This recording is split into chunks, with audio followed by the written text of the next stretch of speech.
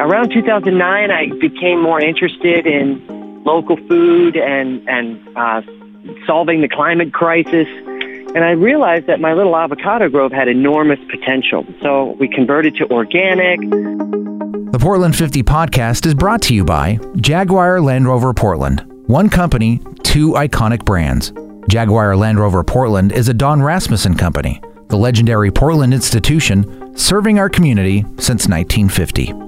Additional support for the Portland 50 is provided by Zupan's Markets.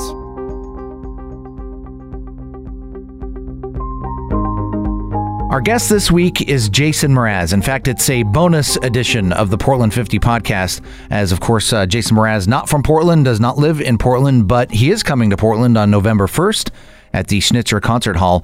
But I really enjoyed this conversation with Jason because the way he's trying to live his life is very much within the values of what we're trying to do here in the Portland area as well. Sustainable living, making our impact on the earth as little as possible and bettering it as we go. Learned a lot about Jason Mraz as he's developed as a songwriter as well as a farmer. We get into that. So here it is, a quick conversation with Jason Mraz. And I should point out, once again, he's going to be at the Schnitzer Concert Hall coming up November 1st. You can get full details about that at kink.fm.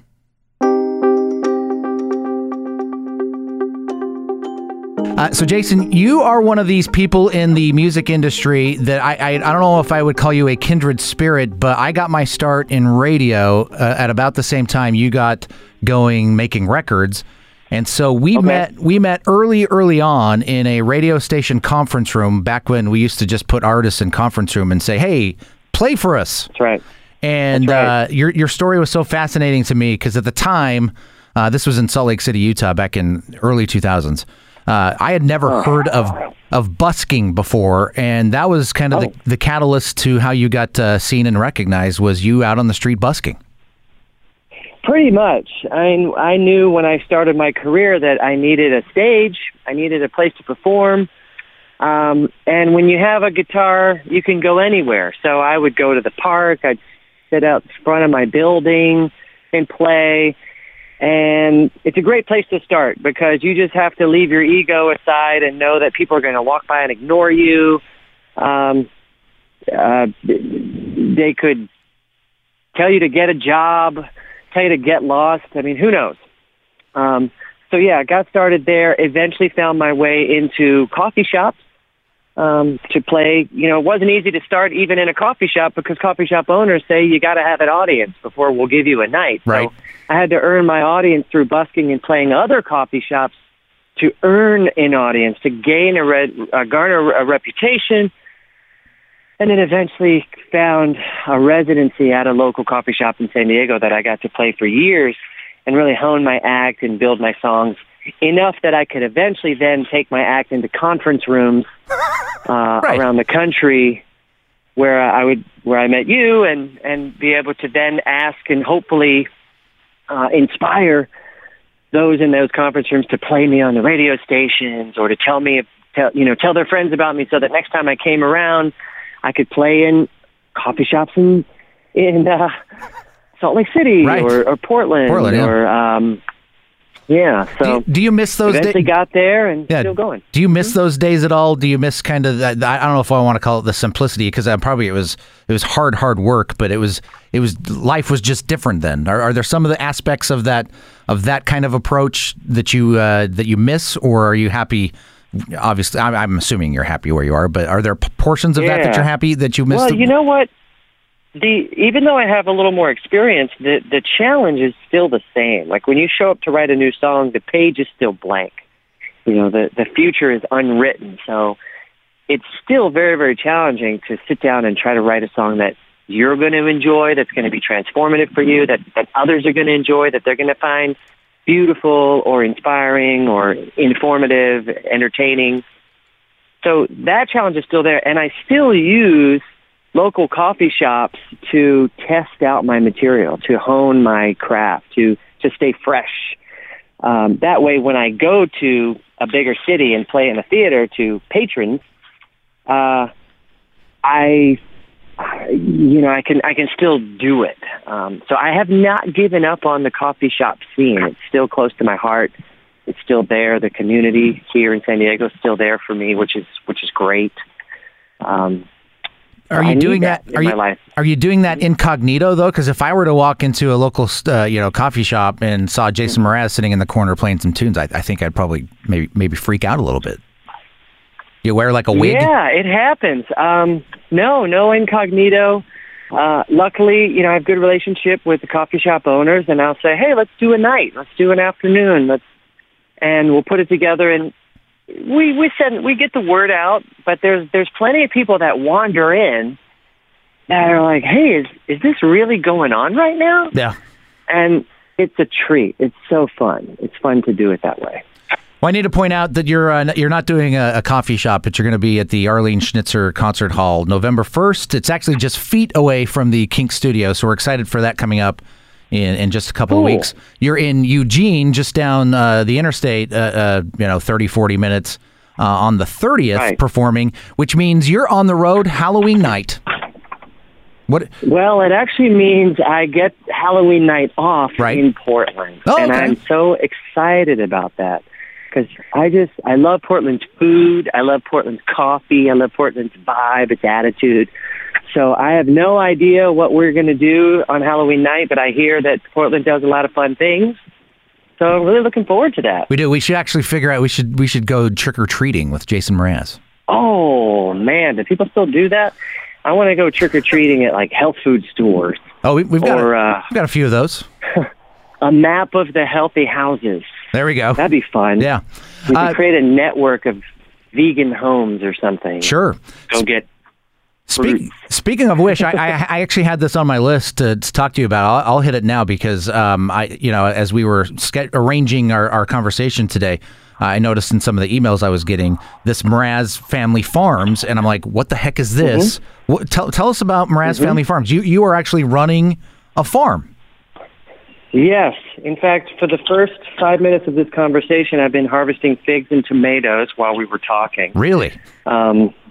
Yes, I have a beautiful, beautiful colander filled up right now with green and purple and red living foods from the farm. So I bought this place in 2004. It was an old avocado grove. And I really just wanted to live out in nature. Between tours, I didn't want to be in a city. I just wanted to go somewhere where I could ground down and renew. Around 2009, I became more interested in local food and solving the climate crisis. And I realized that my little avocado grove had enormous potential. So we converted to organic, started putting a lot of energy into it, but I also realized I was losing a lot of money. I thought, well, heck, how do farmers survive? How do they stay in business when it takes so much energy to grow something, but you get so little back? And my local farmers in my area, they all told me the same thing. They said, you got to grow things that nobody else grows. You got to diversify. So we created a tiered sort of, how do I call it, a layered agroforest system. So we mimic what a forest would do. So there's lots and lots of trees in a small space. And most excitingly, we planted coffee in between all of our avocado trees. So coffee is now one of our main crops. Most people didn't think you could even grow it in California, but you can.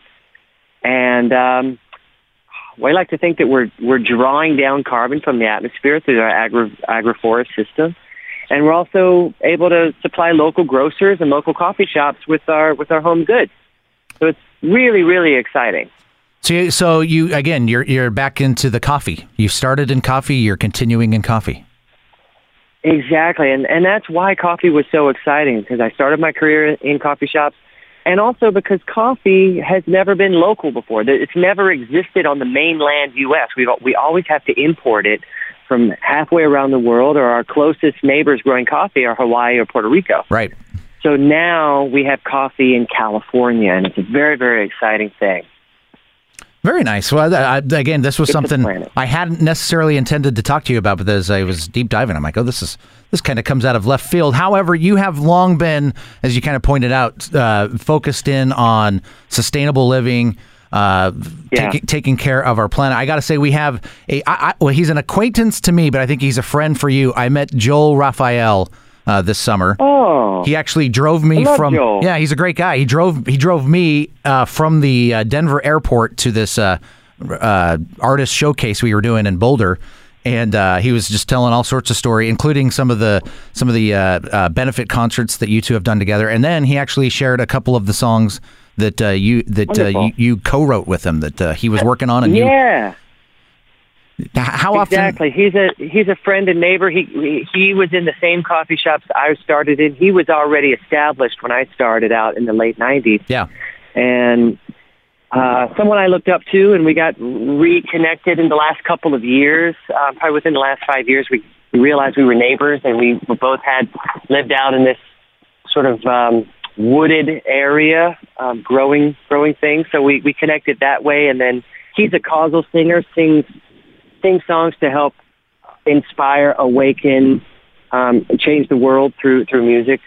And I love that, so I wanted to be closer to that, and we just found ourselves collaborating on music. Yeah, I really enjoyed he shared a couple of songs that you collaborated with him on, and you can definitely hear the Jason Mraz influence in those, and he's such a good songwriter himself. So he is, yeah. I know time is precious for you. You're talking to a lot of people today. I do want to point out that if you have not yet taken advantage of purchasing these tickets, the show is November 1st at the Schnitzer Concert Hall. Jason Mraz, very special name, which I'm really digging. It's called, ladies and gentlemen, An Evening with Jason Mraz and Raining Jane. That says it all, right? It does. Thank you so much. I'll be performing with four of my best friends. They're known as Raining Jane. They're multi-instrumentalists, beautiful singers, and they share my belief in optimism. And that's what we're there to do, is to entertain, inspire, enlighten, and hopefully lead the audience into their heart. They're giving us their greatest wealth, which is their time and attention. So it's our responsibility to do the best with that time and entertain and delight. So we're looking forward to it. Very nice, Jason. I appreciate your time today, and we'll see you in Portland in a couple of weeks. Wonderful. See you soon. Right. Thank you for listening today. And in case you've missed any previous podcast, be sure to check out kink.fm or download an episode wherever you listen to podcasts. And while you're at it, be sure to like and subscribe. The Portland 50 is a podcast about the people who dream, build, and champion the uniqueness of Portland, creating a better community for generations to come. It's presented weekly by Jaguar Land Rover Portland. One company, two iconic brands. Jaguar Land Rover Portland is a Don Rasmussen company, the legendary Portland institution serving our community since 1950.